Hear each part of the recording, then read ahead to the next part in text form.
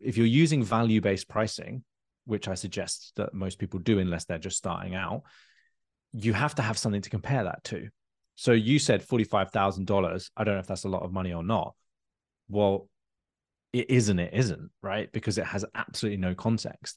$45,000 for a 3-bedroomed apartment in London is crazy cheap. $45,000 for an Apple is really expensive. So until we have anything to compare it to, price is always relative. And that's why it's so important to get some kind of anchor from somebody, not just from a sales perspective, like so that I can get this person as a client and charge what I want, but to actually understand what value you're delivering. And that's like maybe a whole conversation we could jump into. But I think that one of the biggest realizations for me when I was building my agency was I could provide the exact same service to do 2 different people. One would be worth 100,000 and one would be worth 1,000. The exact same service.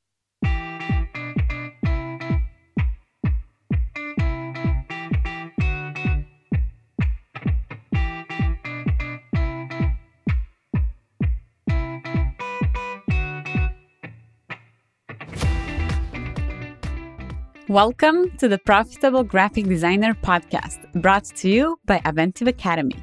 I'm your host, Katie Sandell. I'm a brand strategist, designer, creative director, and the CEO of a successful 6-figure design agency based in Austin, Texas, serving clients worldwide. After mastering the art of building a profitable and sustainable design business, I decided to help you achieve the same success. I teach brand, graphic, and web design business owners how to attract more clients, increase their pricing, and develop design businesses that provide the financial freedom and time flexibility you've always dreamt of. We offer online programs, courses, and templates that you can use, along with our coaching, accelerator, and mastermind high-touch experiences for creatives. You can learn more about starting and growing your design business at aventiveacademy.com. But for now, grab a cup of coffee and join me in today's podcast episode. Welcome to another episode of the Profitable Graphic Designer podcast. Today, we are going to talk about how to sell your design services, how to land better paying clients, and overall how to structure a sales conversation so you're treated like a partner and not a worker who knows how to use Adobe programs. In today's episode, we have a guest named Matthew Essam, and I will now actually ask Matt to introduce himself and tell us a little bit about who he is and what he does. Hey, thanks for having me on the podcast, Katie. So yeah, I mean, the long and short of what I do is we run a business accelerator program for award-winning creative studios. And our mission essentially is to help them master the business of creativity so that they can have all of the great things that you just said and a lot of the things that you talk about around those higher value clients, having a business that actually you enjoy running, that gives you the freedom, the fulfillment, and the financial security that you actually want. Yeah, amazing. Well, thank you so much for being here and for the introduction. Let's start with a sentence that I read in your book. You said, I want you to stop thinking about selling and start thinking about listening. So many designers don't like to sell because they feel salesy and nobody wants to feel that way, right? So can you explain the concept behind the words stop selling and start listening to designers who are just trying to sell their design services and get clients? Yeah, well, I remember that feeling. And the only thing I liken it to is the film Oliver Twist, where you kind of go up with this bowl like, please, sir, can I have some more food? Because I think so many designers just love designing. And it almost feels like a bit of a charity case. And I remember in my head when I ran my design and marketing agency, I used to think to myself, I love doing this. I just need to go and find someone to pay me.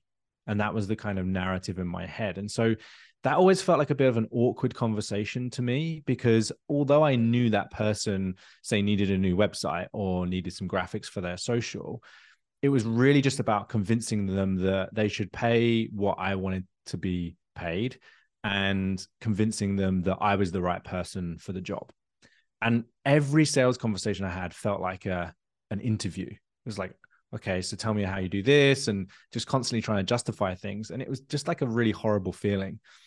I was lucky enough to be mentored by some entrepreneurs who basically were brought up around sales. And after being mentored by them, I realized quite quickly that I had no idea how to have a sales conversation. I realized that I had been having these transactional conversations. So I have this service, you need this service. What would you like to pay for it? And basically kind of having that exchange. When I worked with entrepreneurs and people who had sales backgrounds, I realized that the reason it felt so uncomfortable for me is because I was so focused on myself. I was so focused on trying to sell my services that I wasn't actually listening to what that person needed, other than they told me that they needed a website. So the concept of listening versus selling is really about starting with your prospect and not assuming that when you get on that call, they're actually going to become a client, and not even really having that intention in the back of your mind to get them as a client. So the intention really is to listen. And I always say to our clients now when we're coaching agencies, the intention of that sales call really for both of you should be clarity. Clarity on whether A, you have a problem that we can help with, and B, whether we are the right people to help you with that problem. Yeah, I love that. And I'm going to just add that in 2015, when I was starting my freelance business, I heard a sentence where, so someone said something like, whatever you're trying to sell, don't talk about that. And I was like, what does he mean? Like, if I want to sell a logo or a website, like, of course I'm going to talk about that. And I remember at that time how my sales calls looked like. It was just me talking about how many revisions are included, how many logo designs, what we do for the website, versus now, just yesterday I had a sales call. I don't even call them sales calls anymore, but it's a sales call, at the end of the day. And we didn't even talk about the deliverables that much. We, of course, mentioned them, but it was more like a high level business conversation, trying to figure out what problems, like real problems, they have. Because their real problem is not having a nice looking website. It's a website that doesn't bring in more customers or leads, or doesn't create enough sales. So that's just something that I wanted to add, because it totally feels like exactly what you just said. You have to listen to the problems and don't be so focused on selling your services, right? Yeah, and it's a different skill set. I think that's the thing that most people underestimate when they start a business. I know for me personally, I started in the world of marketing and advertising, and I worked for big agencies. Then I worked for slightly smaller agencies. And by the time I got to start my own business, I thought, this is going to be easy. Like, I know how to do this. I know how these businesses run, but I totally underestimated developing the other skills that you need to run a business, like sales and marketing and leadership and management. And they are literally skills the same way learning how to design or learning about brand strategy is a skill. And I think that's what people forget. Yeah, because I feel like as soon as someone becomes a freelancer or makes that decision to become a freelancer, they think, oh, well, I'm going to just explain what I do and that's it. But then it's very hard to separate yourself from the competition as well. And I know that that is something you also mentioned in your book when it comes to like niching and specializing. Can you tell us a little bit about that and how a design agency, for example, can stand out from the rest, and if niching and specializing is something you would recommend? Yeah, absolutely. So just to give everyone some context, I have invested more than I'd probably like to admit in courses, coaches, mentors. I've read lots and lots of books, and I've tested a lot of theories out in the real world. And the conclusion that I've come to is essentially, in order to grow and scale a design studio profitably and effectively, you really need three key things, or there's three big ideas really that everything revolves around. So if all the courses I've taken, all the books that I've read, everything, fundamentally people say these three things. Number one, you've got to find you got to find a way to differentiate yourself from the market. If you can't differentiate yourself, then you basically get to a certain level where being good at your craft only gets you so far. So if you want to go up to the next level where you're pitching for 50, 100, 250K projects, having a good, strong portfolio isn't going to cut it, right? You have to have something that's going to differentiate you.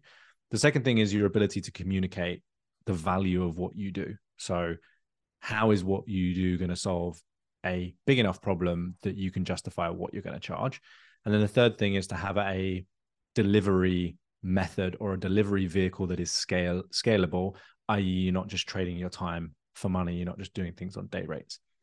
So going back to that first concept, something that I learned from a combination of people, one of whom was Daniel Priestley, the other one was Building a Story Brand by Donald Miller, and a few other things, is that really the only thing that we can truly say is unique about our business is us and the people in it. And so one of the processes that I've been through myself and that we go through with our clients is this idea of kind of unpacking your value and looking at how all of the experiences that you've had in your life, all of the books you've read, all of the people that you know, all of the hobbies that you have, they all combine together to put you in a unique position to solve a problem for somebody. And if you can figure out who that person is and what that problem is, and join all of those dots together, all of a sudden you are completely differentiated from the rest of the market. And rather than trying to be the best designer, you literally are the only designer who can solve that problem.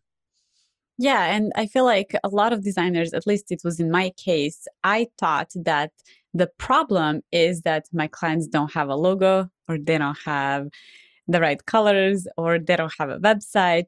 So what would you say that some real problems our clients have? Like what are some bigger problems than just the deliverables, basically? Yeah, well, I mean, I think Russell Brunson talks about this a little bit, but there's, if I remember rightly, and I might not remember all three, but I think there's three broad categories of problems. There's like more money, there's better relationships, and then there's like health. I think they're like the three kind of like categories that all problems can be boiled down into. So it's not necessarily that the problem itself is unique, but it is the fact that you are in a unique position to solve it. So I'll give you a really specific example. I always remember one of my clients, that the very first clients that I worked with in the early days, and he was a freelance graphic designer and he was trying to build a studio. And the problems that he was facing specifically were he was constantly being compared on price. He was not able to raise his prices because of that. And ultimately, he wasn't attracting the kind of clients that he wanted.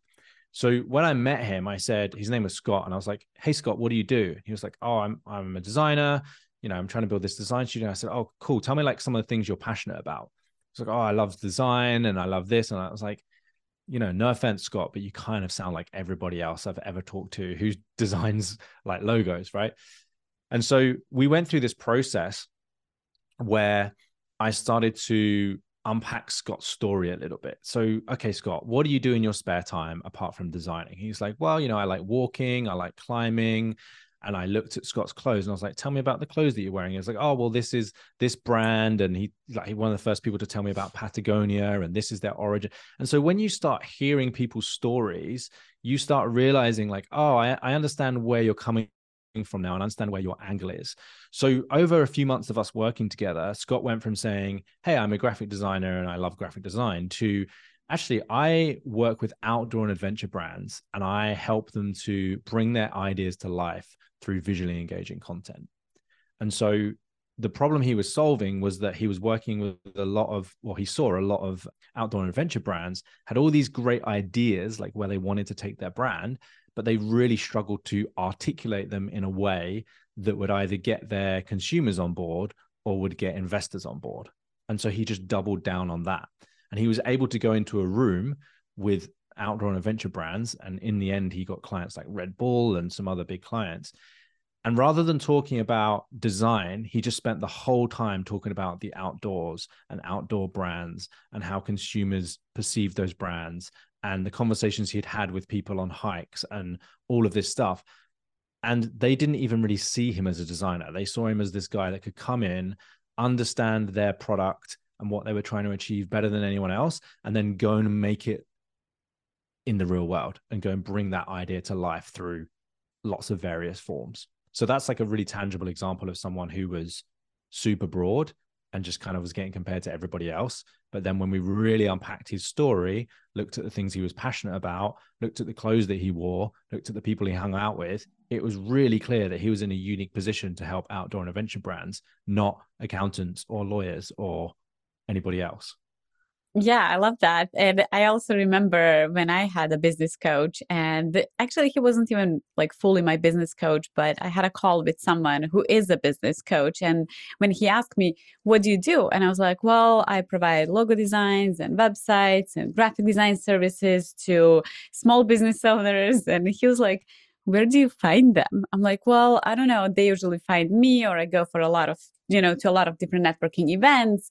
And it was just like so broad that he said, you have to find your niche. And I was like, but I'm going to lose clients that way. Like, if I specialize in this one thing, I'm going to miss out on all these other opportunities. But in fact, that's completely opposite what happened.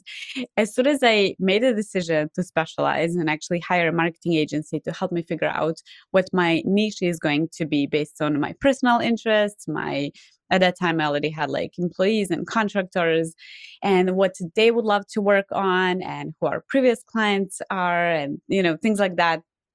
And then as soon as we decided on this one niche, our business grew so much. I can't even, now we are almost like, we are getting the ideal clients, something we're so passionate about. And we are also now really known in this one industry, and we are experts, and we are able to charge more and get more clients. And, that's the whole point of having that specialization. Yeah. And it changes everything, right? It changes, like you said, how much money you can charge. But I think for me, the biggest thing that I've noticed personally is a sense of fulfillment and a sense of significance that I know when I'm talking to creatives, I understand their problems better than most other business coaches because of my background and because of where I've come from. And when I help other people see that, and for example, we had a client recently ran a videography studio and we helped him to kind of niche into the tech space. And once you see that they kind of connect things they're passionate about to their business, they just get almost like obsessed with it. And now he's like, I know I can be the leader in this space. Like, I know I can be the number one agency for these people, because he just realizes that he's got all of this knowledge outside of how to make a good video.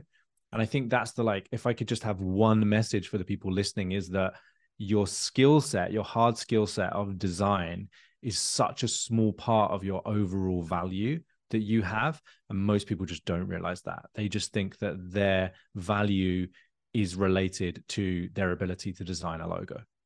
Definitely. And also, when people are then selling, they are actually creating these meaningful connections. It's totally different. And then there is no reason for you to pitch. But can you tell us a little bit, like, how do you pitch your design services? Like, can you give some advice to brand, graphic, or web design business owners? How can they pitch their services? If you can give us examples where they can pitch their services, but without selling. Yeah, totally. So you'll probably learn, Katie, that I love a framework. So we have actually got something called the one-page sales framework. It's totally free to download. If you like, I can kind of link to it or point your listeners to it. And I can put that in the show notes. Yeah, it's kind of a really good reference, and we get our clients to pin it up on a wall. And the reason I created it was because there's like a certain structure and a certain way of running a sales conversation that allows you to feel like you're not pitching. Because if you do it right with the right person, it's almost just like a logical next step where they go, cool, so tell me about how you can help, rather than you feeling like you're having to pitch up front. But I think before we talk about that, it's important to make a distinction between sales and marketing, because I think a lot of people listening will get most of their work from referrals and word of mouth. And so it's like, hey, Katie, like, you're amazing at this thing. You should meet Joe. They need a logo, right? And so the problem with that is it already kind of sets you up on the back foot. So I love referrals. I think they're one of the best ways to get new business, but most people don't have a strategy around getting referrals. It's just an organic thing where they're getting introduced to people and they have no real control of that conversation.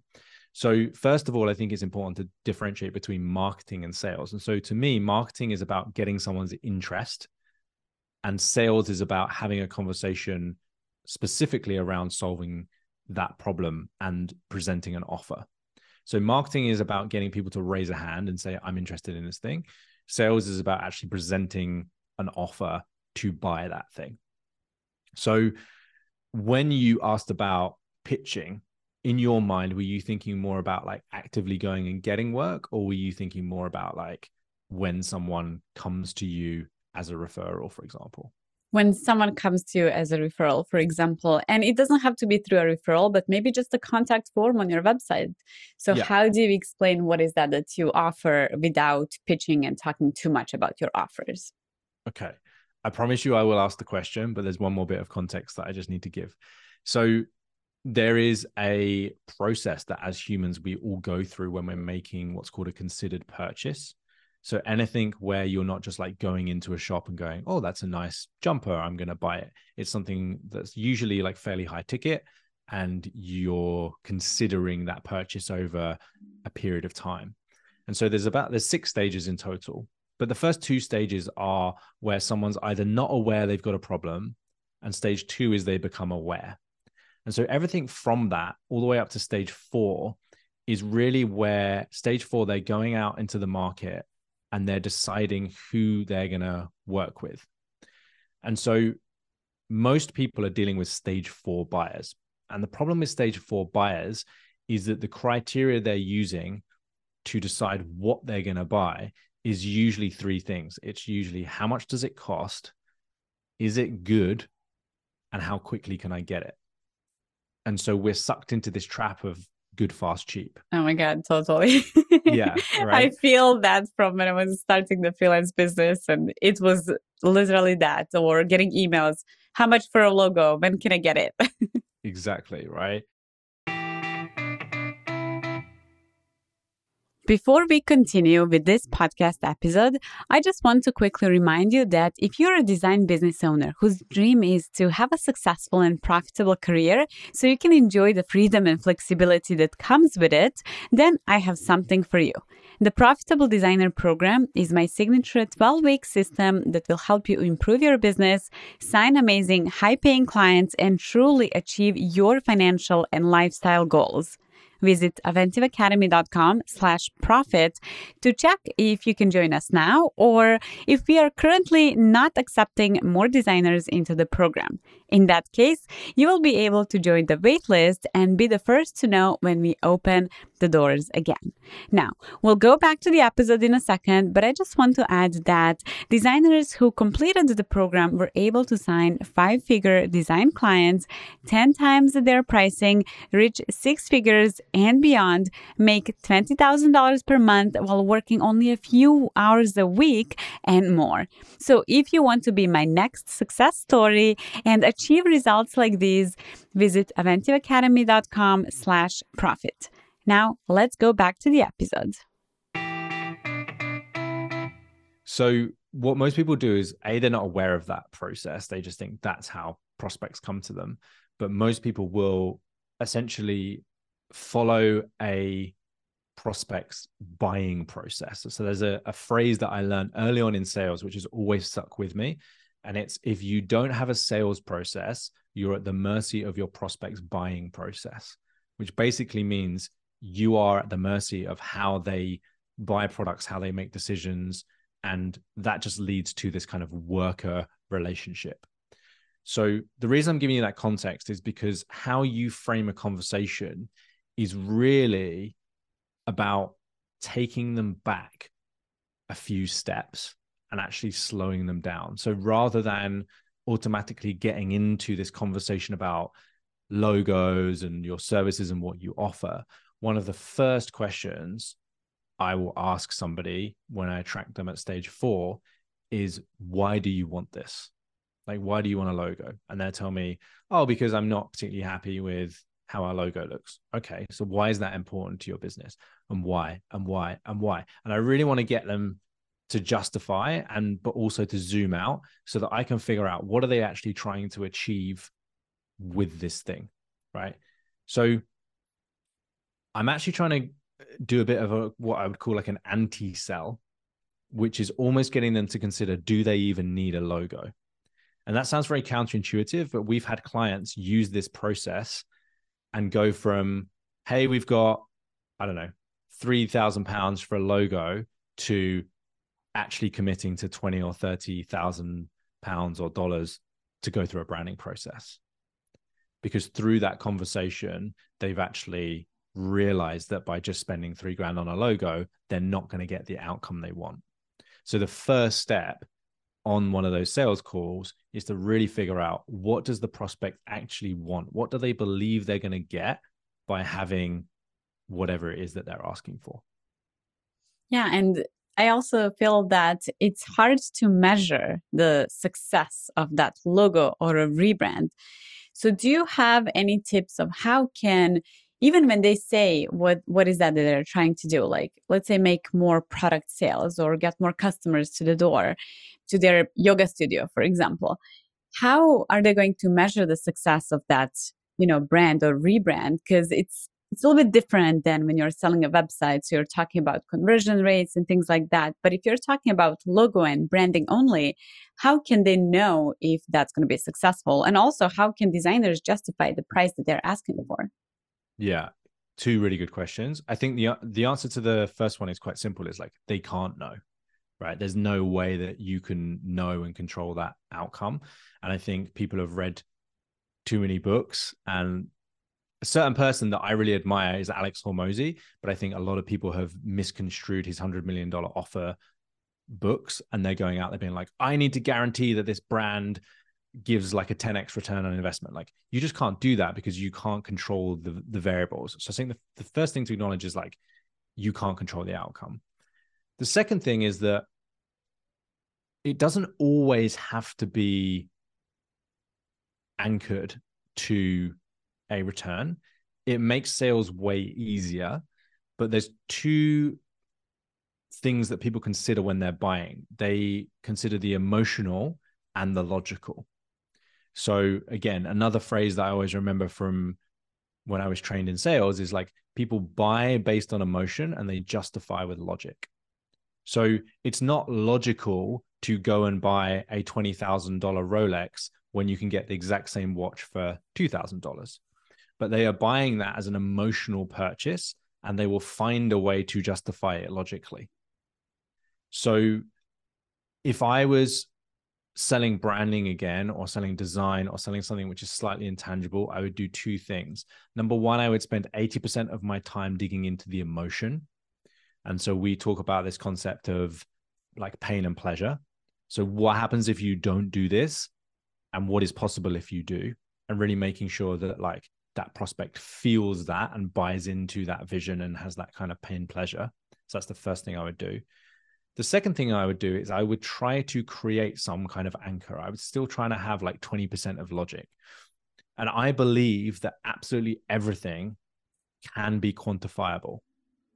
So maybe this is a little, we don't have to do this, but just an idea that's cropped into my mind. Think of something that either you hear as like a common service that people find really difficult to quantify. What's like a service or like an offering that you typically, or in your mind, you think, oh no, it'd be really difficult to quantify that? So I mean, a lot of service. Do you mean like in the design industry or? Yeah. I mean, it doesn't have to be design, but obviously that helps for people listening. Yeah. So what would be really hard to quantify is, well, I feel like most of design services, it really is like, especially like when you're talking about brand, like I offer branding services. Like what does that even mean? Because many clients don't even know what that means. Mm-hmm. Yeah, So I exactly. think that Right. yeah. So the first thing we've got to do is we've got to establish like, what is it that they're trying to achieve? So can you think of, have you ever sold branding? Yes. Yeah. That's what Okay. my branding and design agency does most Okay, of the cool. time. So can you think of a project where you've sold branding at what would be considered as like quite a lot of money? Yeah. So let's talk about this one specific brand that I'm now thinking about, because it was very recent. And so they have like cold plunges and saunas and things like that. And the branding project was $45,000. Okay. I don't know if that's a lot or not, but that's our sweet spot. That's what our focus is on. But it was $45,000, and they came in thinking they're going to spend 15,000. Yeah. We talked about, I'm usually on the sales calls. That's something that I simply like enjoy. I love to get to know them and offer our services in a, what I would say, meaningful way, where I'm actually serving instead of selling. But yeah, so they came in thinking they're gonna create this brand, or kind of like a brand refresh, because they've been in the business for about 5 years. They're looking to rebrand, and they're gonna just spend 5,000 because they want something new. But then when we went deeper into why they want something new, I realized that they want to expand and they want to open more locations, and it's completely different problem than just providing new colors and a logo. So that we can use that example. Yeah, exactly. Right. So we can do two things. Either you can talk through how you did that, or we can kind of discuss it. But one thing that I'll know that you did is that you would have asked questions about the product and the market and the goals, right?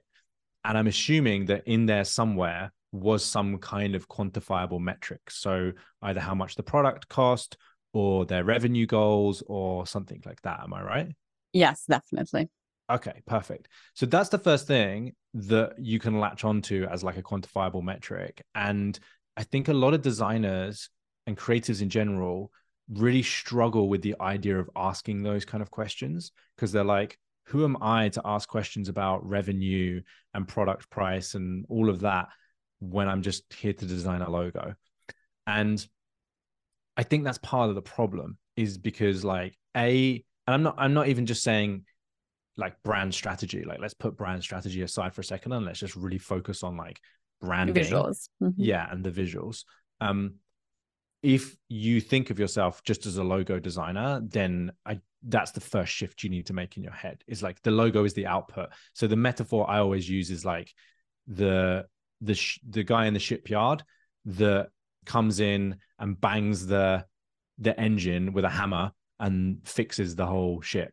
It's like the hammer wasn't the thing that was valuable. It was knowing where to bang on the engine that solved the problem, right? So it's not just the fact that you can draw a logo. You need to take like multiple ideas. You need to understand what the brand is trying to achieve. You need to understand all of these things. And so in order to understand that really, and in order to actually understand if you can deliver value, you need to know some really fundamental metrics. Because if you're using value-based pricing, which I suggest that most people do unless they're just starting out, you have to have something to compare that to.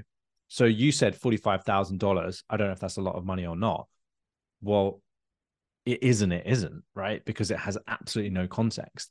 $45,000 for a 3-bedroomed apartment in London is crazy cheap. $45,000 for an Apple is really expensive. So until we have anything to compare it to, price is always relative. And that's why it's so important to get some kind of anchor from somebody, not just from a sales perspective, like so that I can get this person as a client and charge what I want, but to actually understand what value you're delivering. And that's like maybe a whole conversation we could jump into. But I think that one of the biggest realizations for me when I was building my agency was I could provide the exact same service to two different people. One would be worth 100,000 and one would be worth 1,000. The exact same service. But Yeah, to two different people, totally different value. Totally. And I think I gave this example in one of my online courses, but basically there was a food truck right in front of our office, and he was asking for a new logo design. And to be honest, he doesn't even need a logo because all his customers are just people coming from the same neighborhood. So he doesn't even need a logo. Maybe just use any font and put your name on that food truck. But if someone is starting completely the same business and they're investing a lot of money in that business and they want to open maybe 8 or 18 different locations at the same time, you're solving a completely different problem, a way bigger problem. And yes, they do need a logo.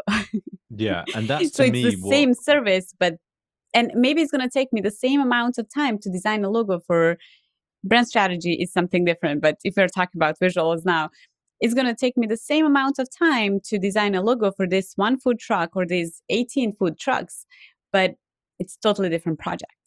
yeah, exactly. And to me, that's where sales starts. And that's a massive shift that I had to have. And that's when I talk about the idea of, like, I think you said it, sales versus service, is really being okay with the person you're talking to not actually needing what you sell. Like, that is the objective of the conversation to me. So if I was having a conversation with that food truck vendor, I'd be like, okay, cool. Why do you need a logo?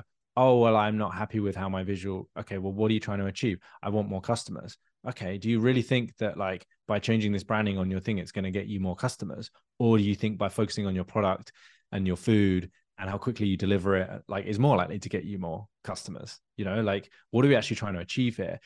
And there's a sense of ethics there to me. Like, I got to a point where I was building websites with people and we were getting up into the, kind of 5-figure mark. And I was like, that's a lot of money for a lot of these businesses. And some of them were small businesses. And I was like, well, this is what we need to charge as an agency to, like, keep running. And it's what I want to get paid. So I need to start taking a little bit more responsibility here in these conversations about whether this is a good investment for them. And obviously at the time I wasn't a business coach, I was running an agency. So, like, there was only a limited amount I knew about business, but it was about asking those questions. Like, do you really think this is the thing that's going to get you the outcome right now? Like, because this is the work that's going to be involved to get you there. And this is the time and the money and the energy. Like, do you want to spend this on a website right now? Or is there something else in your business that maybe you need to invest in? Yes, and I feel like we understand that concept now, but for someone who maybe doesn't have enough clients or really wants to get that client, it's very hard to now all of a sudden you're asking questions like, oh, do you really need that when you really want to get that client? Yeah, 100%. There's something that I'm a big believer in, which is if you truly serve someone in a sales conversation, the reputation and goodwill that you create will outlast any sales that you make. And if you are struggling to get clients, the way to overcome that fear that might take over, where you just say yes, even though you know it's not a good fit, or maybe they don't need what you have, is volume. And that's where people miss out. They think this is the only opportunity, so I must get this project. And that is one of the most toxic mindsets or approaches to sales, because it actually, A, decreases your chance of getting that thing, but B, it makes you say yes to the wrong people and attracts the wrong kind of clients. And so all I would say is, if anyone's listening in that situation you just described, the number one solution is volume. Go and have more conversations with more people, not try and get more people to say yes. Yes, and I think that on the sales calls, the people can they can feel that you need them. You sound desperate. You're willing to lower your rates. You're willing to add on more designs to the project, and you're just willing to do anything and everything just to get that client. And the client can feel that. Yeah, 100%. Yeah, there's a phrase that sometimes we use internally, which is needy is creepy. And I'm pretty sure it probably came from, like, the dating world, but it's always one that's just stuck with me. And I try and remind myself of that on calls. Like, people pick up on it. If you're needy and you need this project, people will feel that. And they'll either take advantage of it, or they'll just say, they'll make up some weird excuse, and you'll never really be able to figure out why they didn't move ahead with that project. Yeah, and that goes back to the emotions. And I know you mentioned it a little bit, but can you tell us a little bit, like, how can we tie emotions with the client's needs? Because you mentioned that when selling, it's easier to sell when it's based on emotions. Mm-hmm. So if you can just tell us a little bit more about what is exactly that you mean by that. So everything we do as humans, from a very, like, basic perspective, is either to avoid pain or move towards pleasure, like at a very fundamental kind of Pavlovian psychology level. So I always imagine it in my mind like a scale. So when someone parts with money, time, and energy, that is a form of pain. They are basically making a decision where they're going to invest their time, money, and energy, and there is a risk associated with that. So the more money they're spending, the more time they have to invest, the more energy they have to put into something, the more risk there is, i.e. the more potential pain. So you've got that potential pain on that side of the seesaw. And then you've got this side, which is saying, but if this goes well, you get all of this stuff. And so the emotional side is they have to believe, and there has to feel like there is more benefit to working with you than pain of working with you. So if the risk outweighs the reward, it will always be no, even if it seems really logical. And so the job, or a good salesperson will be very good at understanding the emotional needs of that client as well as just the logical needs. And the way that we do that and understand that is just through better questions. Yeah, definitely. Well, thank you, Matt, so much for being on today's show. I've really liked everything we talked about. Is there anything else that you would like to add when it comes to sales and pitching without sounding salesy? I think there's a couple of rules just to keep in mind when you get on sales conversations. The first one is the idea of service versus sales. So having the prospect's intention as the number one focus. So actually serving them, doing what's right for them. And then the second thing is like detaching yourself from the outcome. So being okay with this person walking away and really just being there. And if you hear that actually this probably isn't a good fit, having the courage to say that and having the courage to point them in another direction, even if you feel like you need the money right now. And if you can show up to sales calls like that, as I said before, you will build an extreme amount of goodwill and your brand reputation will outlast any kind of cash that you can get into the bank. Yeah, and it all starts with that mindset. Mm-hmm. Yeah, 100%. Okay, well, thank you so much. Can you tell us how can we connect with you, like your website, social media? Sure. So I mentioned the one-page sales framework if people want to dig down a little bit more into this. So I will put a link in the description below. But if you Google my name, Matt Essam, and then the one-page sales framework, you should find that. Also, if you head over to my website, at the moment, I'm giving away free copies of my book. So if you head over to mattessam.co.uk and then click on free book at the top, you can grab a free copy of the book that we've been referencing today and dive into some more of the ideas and the strategies that we've been talking about. Yeah, and I really recommend and love the book. Thank you. Appreciate that. Yeah, well, thank you so much for being here and we'll talk soon. Thanks, Katie. Thanks for tuning in to the Profitable Graphic Designer podcast. But wait, before you go, if you enjoyed this podcast episode and want a chance to access one of our online courses for free, simply leave us a review on Apple Podcasts. Each month, one lucky reviewer gets to pick a course as a token of our appreciation. And here's a reminder, we are here to help you build the design business of your dreams.